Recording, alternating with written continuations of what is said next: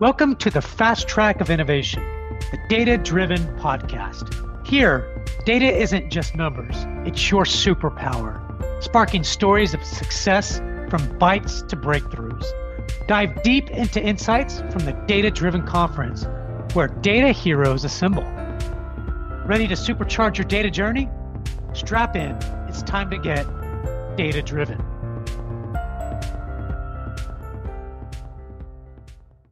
Sponsored by Reltio.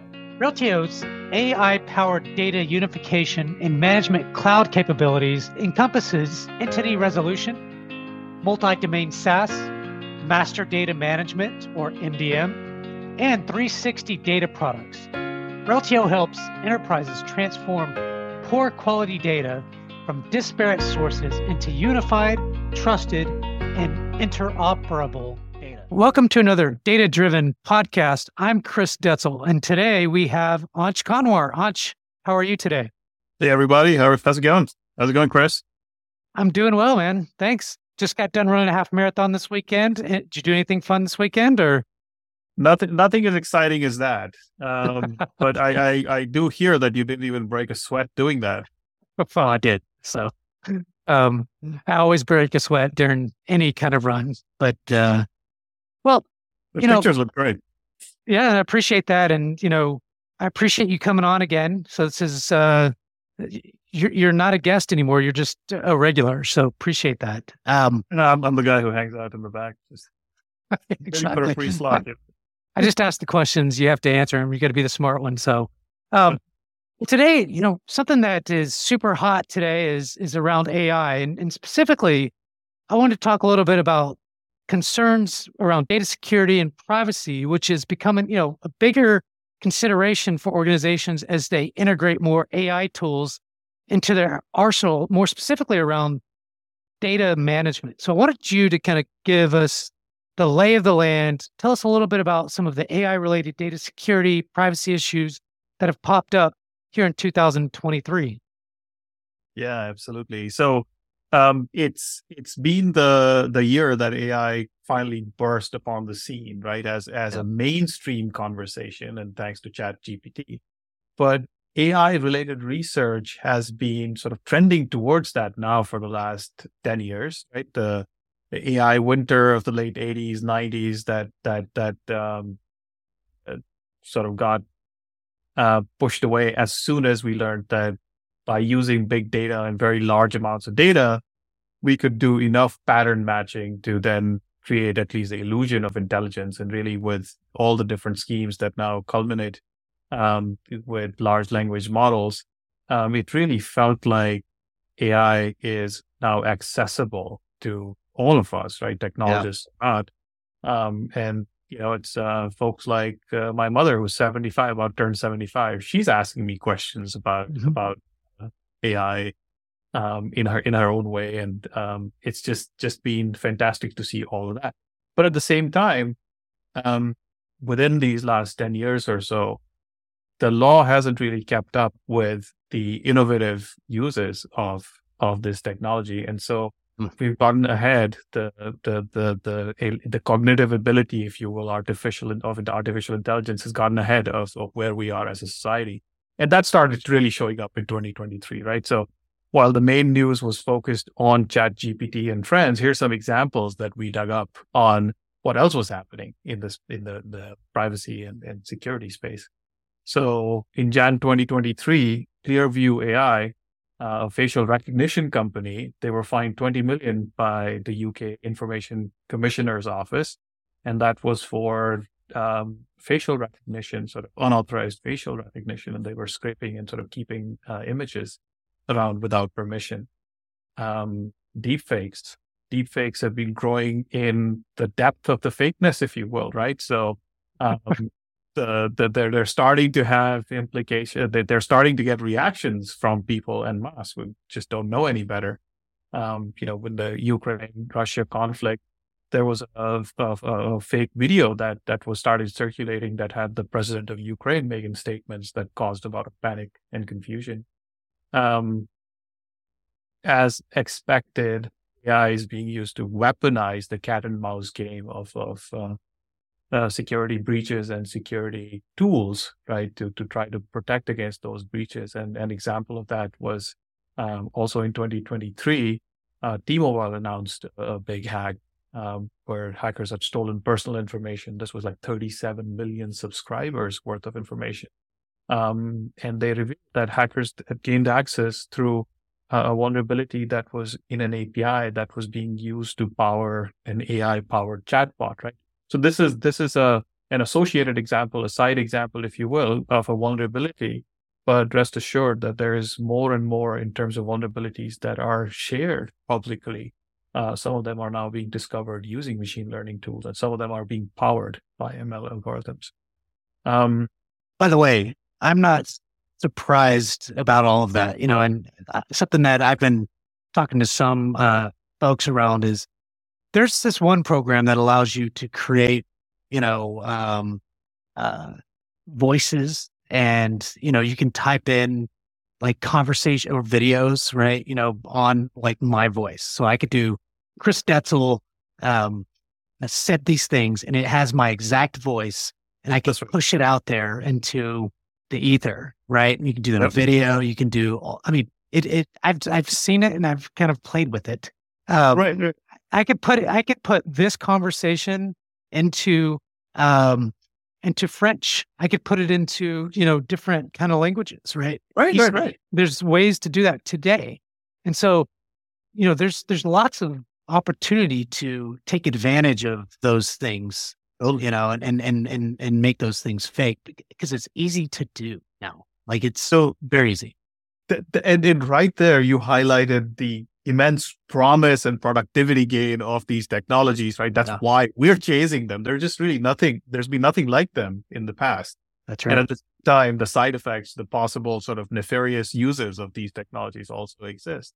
I have to mention that on a plane recently, I watched the latest Mission Impossible movie. Mm-hmm. And they did a really good job of sort of using this artificial voice creation to hijack a very interesting scenario. I'll leave it at that, but it's very you have to go watch it. If you want to take it to the other extreme of action movies, there's some good plot points happening because of it. But back to our list, right? So algorithmic biases continue to show up in many different ways, right? In terms of decisions around hiring, decisions around, there was like in Feb 2023, at Amazon, there was, I think there was a court case about this where hiring processes were biased against women. And that turned out to be based in the model that was being used to filter out the applications. And then finally, I think it's more of a societal discussion where there is increasingly this lack of transparency on decisions that are being made by algorithms, and the general public is concerned. I think the latest survey by Pew Research said 72% of Americans are concerned about the lack of transparency in how companies use their data. Right. And this doesn't even have to do with AI and machine learning. It's just simply a privacy concern, but that data inevitably in the future will be used by AI models. And so these are intertwined concerns. Yeah, I appreciate that overview. That's extremely helpful. Can you talk a little bit or explain to some of our listeners on how data unification and management tools such as, master data management intersect with data security and privacy in the context of like AI integrations? Well, we'll go there, but let's start with how these tools work even without AI, right? Okay. Yeah. And the problems they solve essentially boil down to the fact that data, valuable data, such as data about customers, data about suppliers, it's fragmented, it's distributed into so many silos, right? And this fragmentation happens for all appropriate business reasons. For example, if an enterprise acquires another company or decides to spin out a business unit, or just departmental uses of this customer data. Let's just use customer data as an example for this conversation. Yeah. So there's some of that in e-commerce systems. The customer support folks need some copy or variant of that data. IT systems have that data and so on. So ultimately you have all of this fragmented data.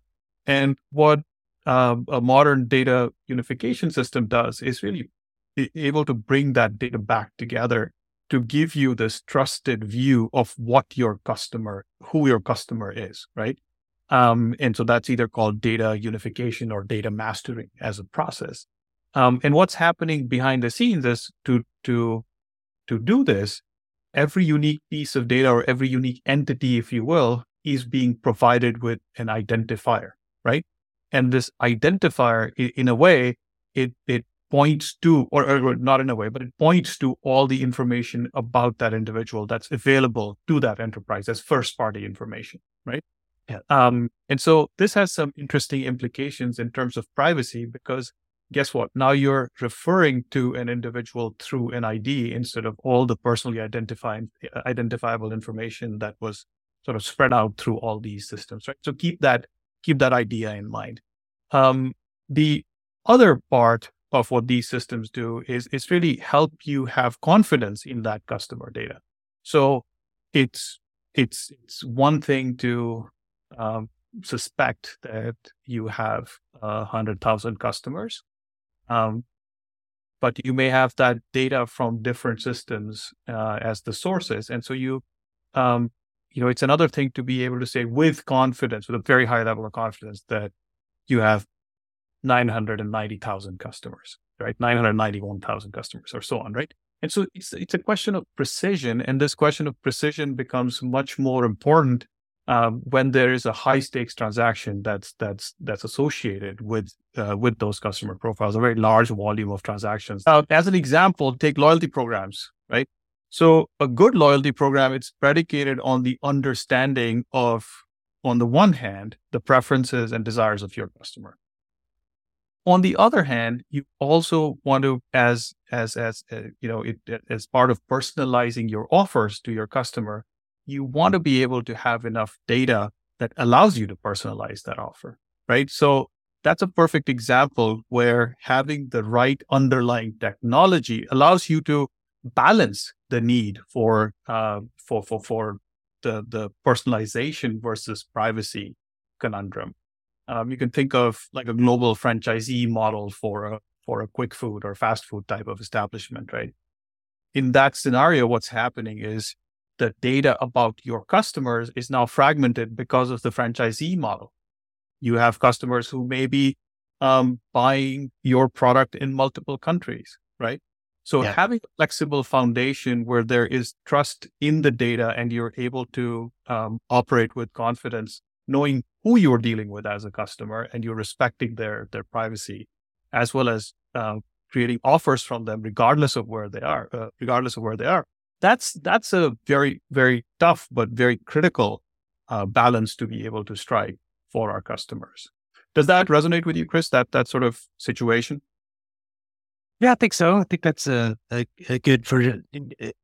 It's a good answer to that piece of it. But when you start thinking about the AI type of pieces, from a data security standpoint or privacy, anything around that piece? Yeah. Okay. So now let's take this and apply this to the AI integration process, right? Yeah. There's really two ways in which the data model interacts with the AI model, if you will, right? The first way is that you use this data to train your AI models, and the direction, that training depends on the data, the model data being accurate, that model data not having enough biases, and essentially being in a state where you know where that data is coming from, and if there are defects that creep in over time, what is the source of those defects, right? So ultimately, these models are trying to extract value, or trying to extract signal from sometimes very sparse data about your broad customer base, right? So how do you get the underlying data to be in a place where you can extract that signal, right? So that's kind of the one direction. Yeah. The other direction is if you start with the model and have it act on your data. So if you're trying to run a model to segment your customer base, for example, by by the propensity to buy a certain kind of object. Well, what you're trying to segment has to be in a decent state so that the segmented data, when activated, can actually help you meet your business goals, whether they're growth related or retention related growth, right? So think of those two dimensions, and both of these dimensions, either building a model or using a model, they really depend on the accuracy and the trustworthiness of the data that's really underlying any of these operations. That's good. So what are the primary risks and challenges associated with data privacy and AI systems? And, how does effective data management address these issues?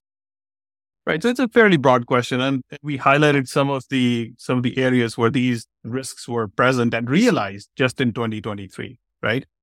At the highest level, the way I think about it is that, imagine you are running an enterprise and I give you a magical black box and say, you can increase your growth 5% or 6%, whatever, over whatever your baseline is.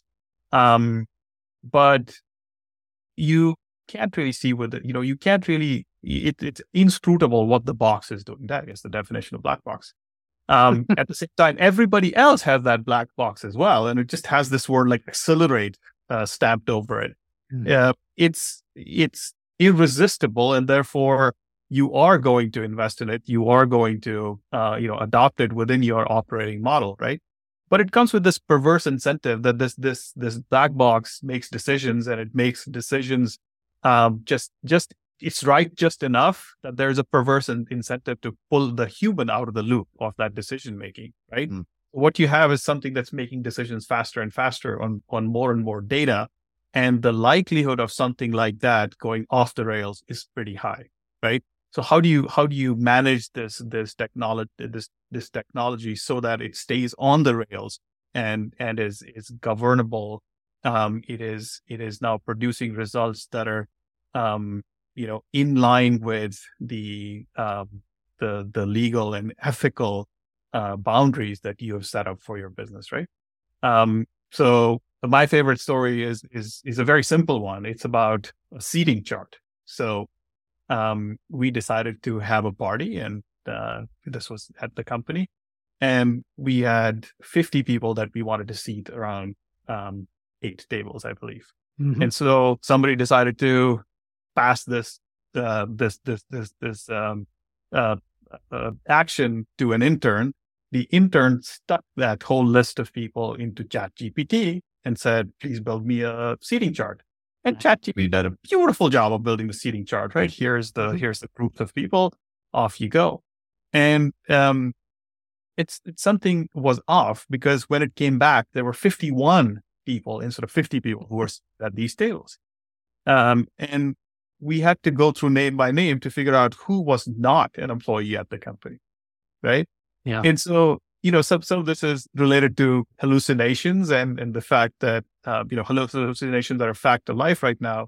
And yes, they will go away over time, but it does illustrate this very interesting relationship between data and AI models, right? Because that 51st name was detected only because we looked at the data and really inspected that output for its accuracy, right? We also had some sort of a reference data set in our mind, which said, what is the correct list of employees at the company?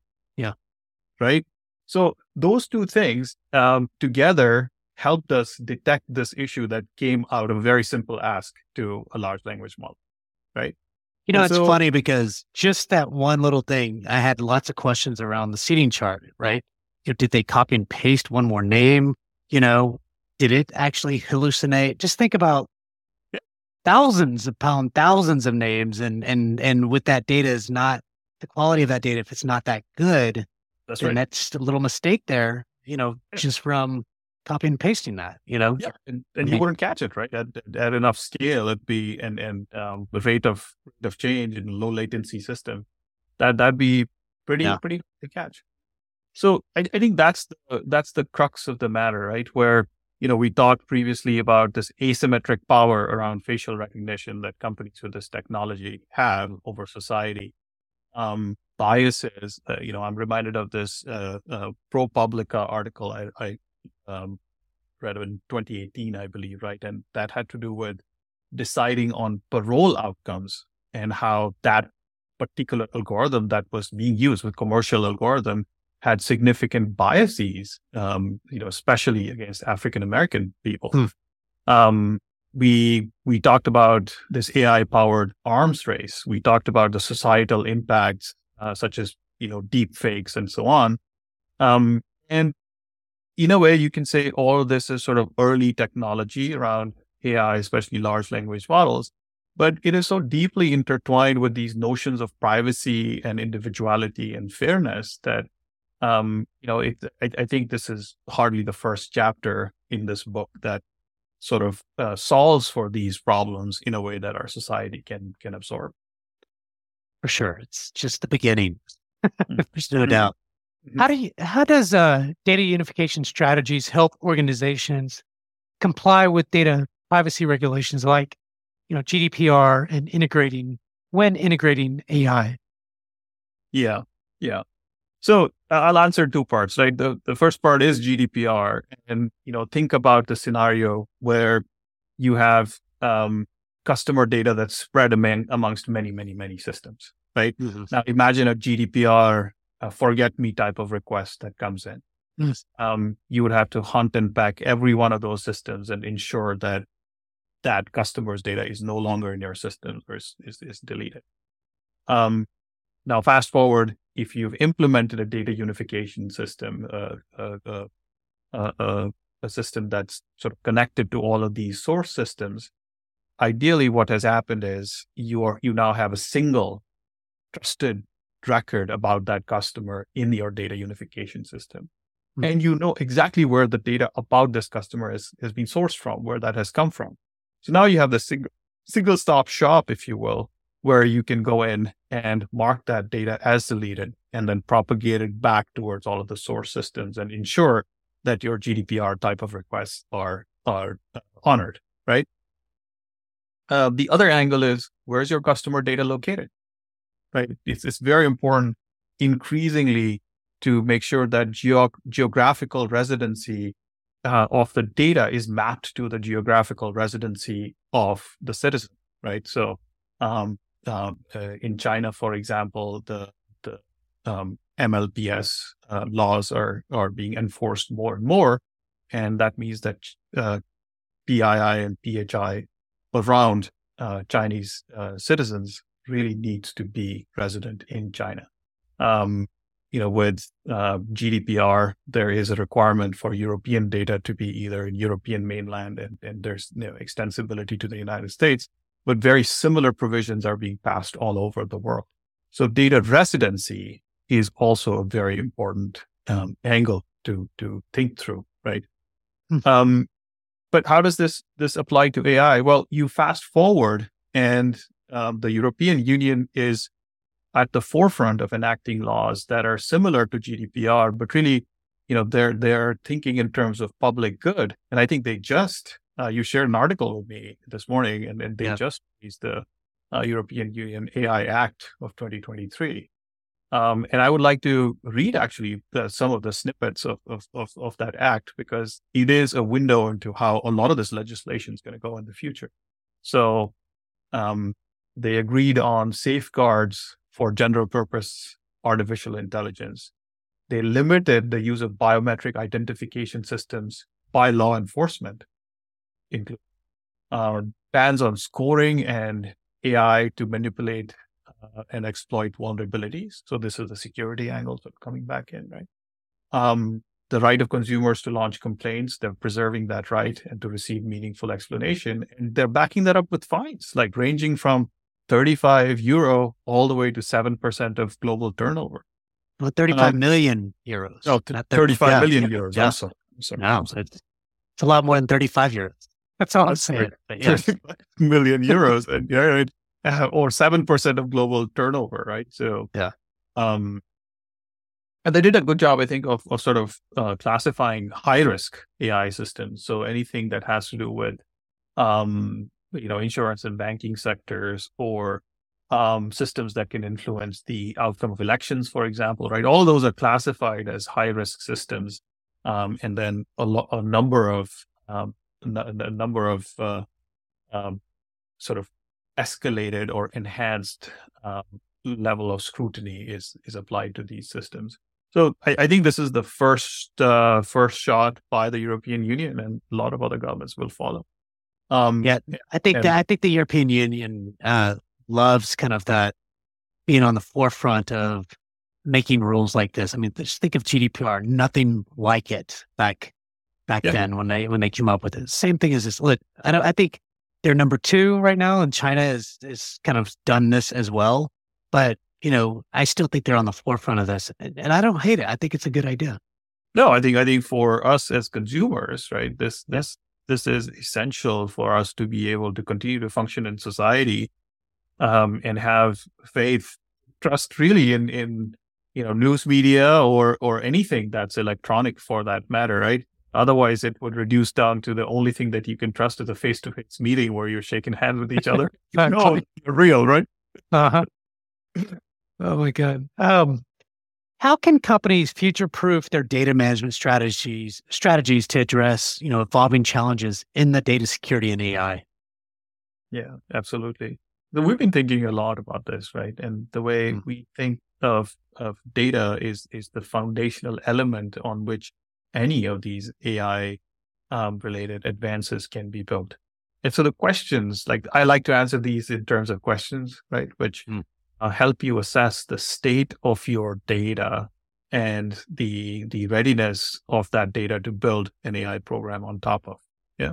So first question is there a clear definition of key dimensions within your enterprise-wide, right? Dimensions such as customer, right? Today, just for the data, forget about the AI ML piece, but just for the data, are the rights to data and access to that data, are they clear? Are those are those data sets governed in a way that you can be, you can audit yourself and feel confident?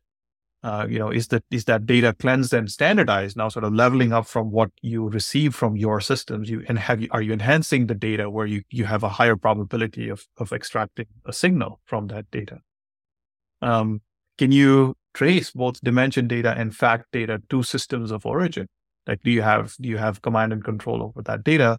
Because ultimately that when the question is asked about the biases or other things that have crept up into your AI algorithms, right? Can you actually debug that, for lack of a better word? Yeah. And then most importantly, are there established norms around the ethical use of data? Right. That to me is the key question to ask, because if you don't have established practices and guardrails around the data and data models and how they serve your enterprise, then it's very unlikely that you're ready for ethics and norms of use around AI models, which are built on that data, right? So I use these as a rubric to really, have a conversation about, are you ready with the fundamental model? And if you are, then great, you're going to have a great experience building AI models. But if you're not, the idea is not to apply brakes and say, go build out a data governance program or a data, a mature governance and privacy program that solves for all of these issues. But really be aware of how much uplift or how much value you can get out of your AI ML program, because you also need to simultaneously work on your data foundations and move both of those balls forward. I agree. I mean, that's some really great wisdoms there. And just some maybe parting thoughts. Are there any kind of emerging trends or technologies in data management and privacy that you believe will significantly impact AI? Absolutely. A lot of it is going to change. It's not me. Yeah.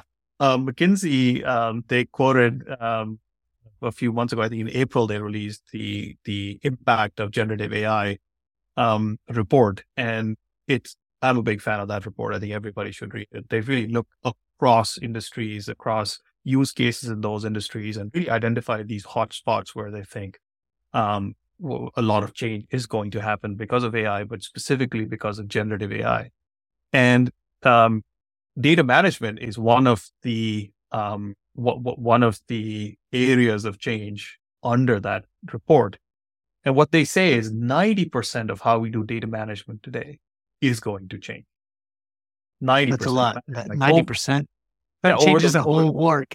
Yeah, over the next 5 to 10 years, right? Because there's still a lot of toil involved with data management, right? If you think about just the variety and volume of data, it grows every single day, and so keeping up with that requires a level of intelligence and a level of right now it requires a significant level of investment. So can we bring intelligence so that investment is kept at bay, even though those 3 V's or 9 V's of data continue to increase, right? But I'll leave you with this thought. It's going to be increasingly important as you build out these models, these AI machine learning, more and more sophisticated models. The fundamental question is going to be, why are they making a particular decision, right? Just like we question decisions that are made by humans, we need to be able to question decisions that are made by these algorithms, especially if they're high value decisions, right? And so these decisions are driven by the data that we're feeding these models. And therefore, as a data professional, it'll be very important for you to understand, where did this data come from? What is its lineage? In other words, it may have been combined and sort of pushed through multiple transformations to get to its state, but still be able to trace it all the way back, because if there is a bias in data, it crept in somewhere, and to be able to get to that bias and fix it is going to be akin to debugging software that we do today, right? So root cause analysis and being able to draw these causal graphs of why something came to be in terms of a data set is very, very important. And that's going to contribute to model explainability, where you will be able to then say confidently why the model made the decision that it made. And I think this is going to be, it's already an area of furious research, but especially with large language models, a lot more work needs to go into this space. But to get the model right, to get explainability on the model, you need explainability in the data. And that to me is a lot of what 2024 will be about. Wow. That was really great, Ansh. And thank you so much for coming on to another data-driven podcast. Please rate and review us. So my name is Chris Detzel, and I'm Ansh Kanwar. Thanks, Ansh.